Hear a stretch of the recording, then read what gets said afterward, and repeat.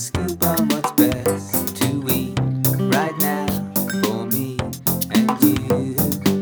So tune in, that's what you got to do. To the world of food surrounds you. Cheese and good food will up your mood and your attitude. Seasonal bounty and we're keeping it fresh. Seasonal bounty got the scoop on what's best to eat right now. Greetings and welcome, my Seasonal Bounty customers. It's the host, Cameron Davies, and it's a Tuesday, which means only one thing. Yes, this is a bonus episode. This is the second bonus episode in our Taste and Flavour series that I promised you when we did the first episode 2 weeks back. I have seen Spotify have been advertising on YouTube a flavour series they are running for subscribers. So essentially, you have to pay to listen to their show. And I want you to know, this is not that show. I have not listened to that show and I have no interest in listening to that show. This is my input for you, given to you with love at the face value of complimentary. Now, you might recall that in the last episode, which you can always replay again if you have a podcast app,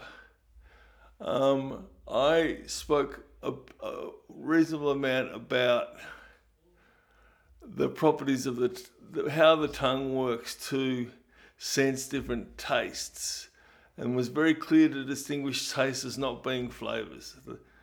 And so today what we're going to do is develop that further into saying, well, what are flavours then? If your tongue has 5 different tastes it can sense, and they are sweet, sour, salty, bitter, and umami. Now, while the sense does happen at the tongue, the actual sensation of taste only occurs in the brain when it is registered, and the amount of those different varieties, their strengths is registered as well. Creates a pattern that the brain will then refer back to its memory of other different tastes. Now, with flavour, what you're getting is essentially a brain activity, because you are combining together a number of different sensual aspects, most specifically your sense of aroma, which occurs in a little 5 centimetre square patch of skin at the very back of your sinuses called your olfactory epithelium. Olfactory is simply the Latin word for smell. That is incorporated into the taste that your tongues can taste to add a new character, but also, remember we were talking about the other things your tongue has? It has a sense of touch, so it can tell whether it's crunchy, soft, or creamy. So let's have a little look at an example of how the smell is combined with the taste to create a flavour. And like a lot of examples, I'm going to start with quite an extreme example. So let's start with blue cheese. In the middle, it kind of looks pretty much like a white cheese, like a Camembert or a Brie. But right in the very middle of it, there is a blue vein of mould that grows through it. And if I was asking you to say what you thought about the smell of blue cheese, I can pretty much guarantee at least 90% of you are saying it smells like very bad sneakers. And the other 10% is you are saying something even worse, because let's be honest, it really is not a pleasant smell at all. But this is where you need to taste with an open mind. So don't be judging it as a bad smell. Let's just say it is a very complicated smell. And that will really work a lot better when you see what result you get. And I know from giving people blue cheese that I can't really remember anyone who says they thought it tasted. I can't remember anybody who said it tastes as bad as it smelled. But I do remember the majority of people saying that is a very complicated flavour, or that is a very interesting flavour, which is important to remember. So, whereas if you were just to taste the cheese, it's like a Camembert or Brie, and it's pretty creamy. So you're putting together 2 different elements to create a flavour. So the smell element, and let's just keep smelling with an open mind. So let's not judge it as a bad smell. Let's just judge it as a complicated smell. It's got its own unique character. whereas the flavour component is very flat and pretty simple. It's just creamy. So you combine two extremely different aspects to create a taste, and you get a very interesting or a complex taste. That is a very important thing to remember, because we will certainly be returning to that with the next 2 episodes about how to incorporate this into your cooking. Okay, and another example of how 2 very different taste elements can create an intriguing flavour element was in one of my trips to a Vietnamese cafe. And often they'll say, hey, would you like to try a Vietnamese iced coffee? Which is in essence a really strong coffee. Like, I think it's like a Turkish coffee. So it's very bitter. But they add to it condensed milk, which is a very creamy, very sweet.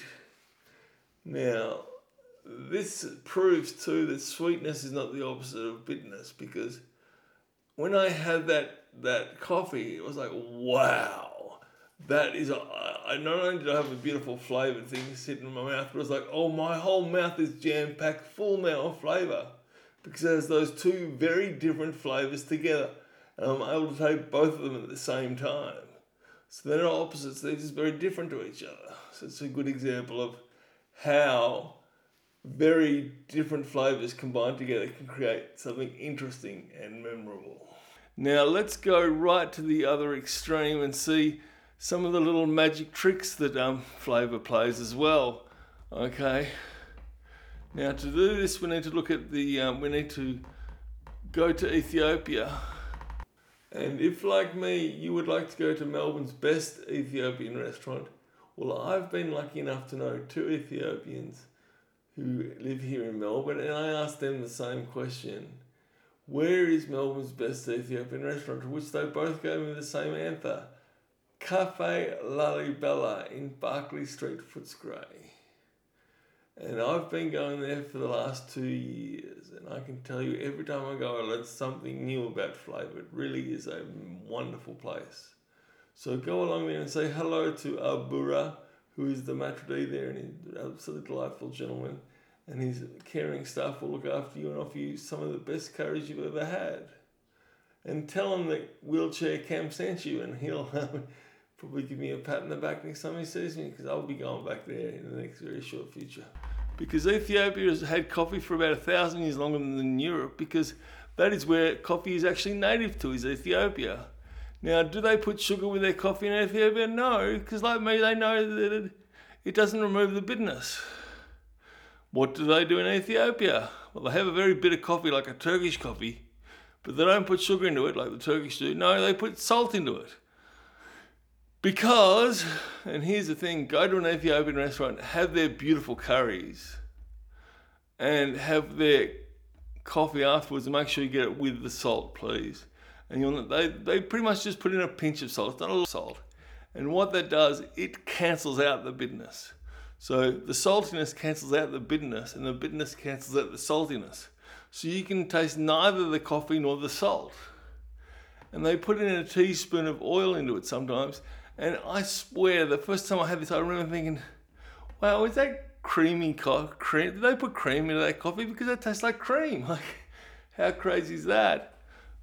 So this, let's have a look at the most common example of opposite foods, flavours cancelling each other out, would be one of the world's most popular soft drinks, lemonade. What are the 2 main flavour ingredients in lemonade? Lemon and sugar. So sweet and sour, which are exact opposites of each other.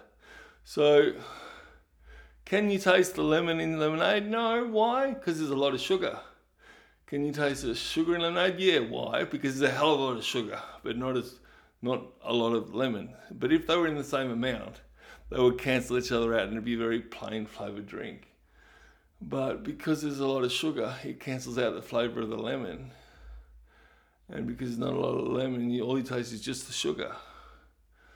So they remain handy little tricks though, because if you're eating something bitter that you don't want to have bitter, whether it be simply a bit of burnt toast or a bit of burnt meat or something like that that's got a bitter burnt flavour, just a little bit of salt will not only remove the bitterness, but you won't taste the salt either.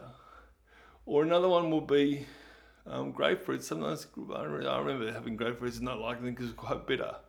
Just a little pinch of salt, and I'm not talking much at all, really, just a small amount of salt will cancel out the bitterness, and the bitterness will cancel out the saltiness.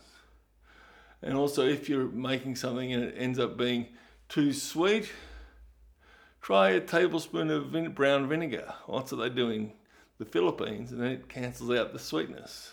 Okay, so that would give us some interesting little tricks to look at and places to go when it comes to next Tuesday week, when I come back with our third flavour episode. We'll be looking at more the practical arrangements of how you can work with flavour in your kitchen to create interesting tastes. So thank you very much for your time. Please remember that I love you. Stay fresh so that you can return again this Saturday for our usual marketplace update and report. Thank you for your time. That's Goodbye. what you got to do to the world of food that surrounds you. Choosing good food will up your mood and your attitude. There's a world of food all around you. Tune into the bounty of the season, get it into you. Tune into the bounty of the season, get it into you. Tune into the bounty of the season, get it into you. Tune into the bounty of the season, get it into you.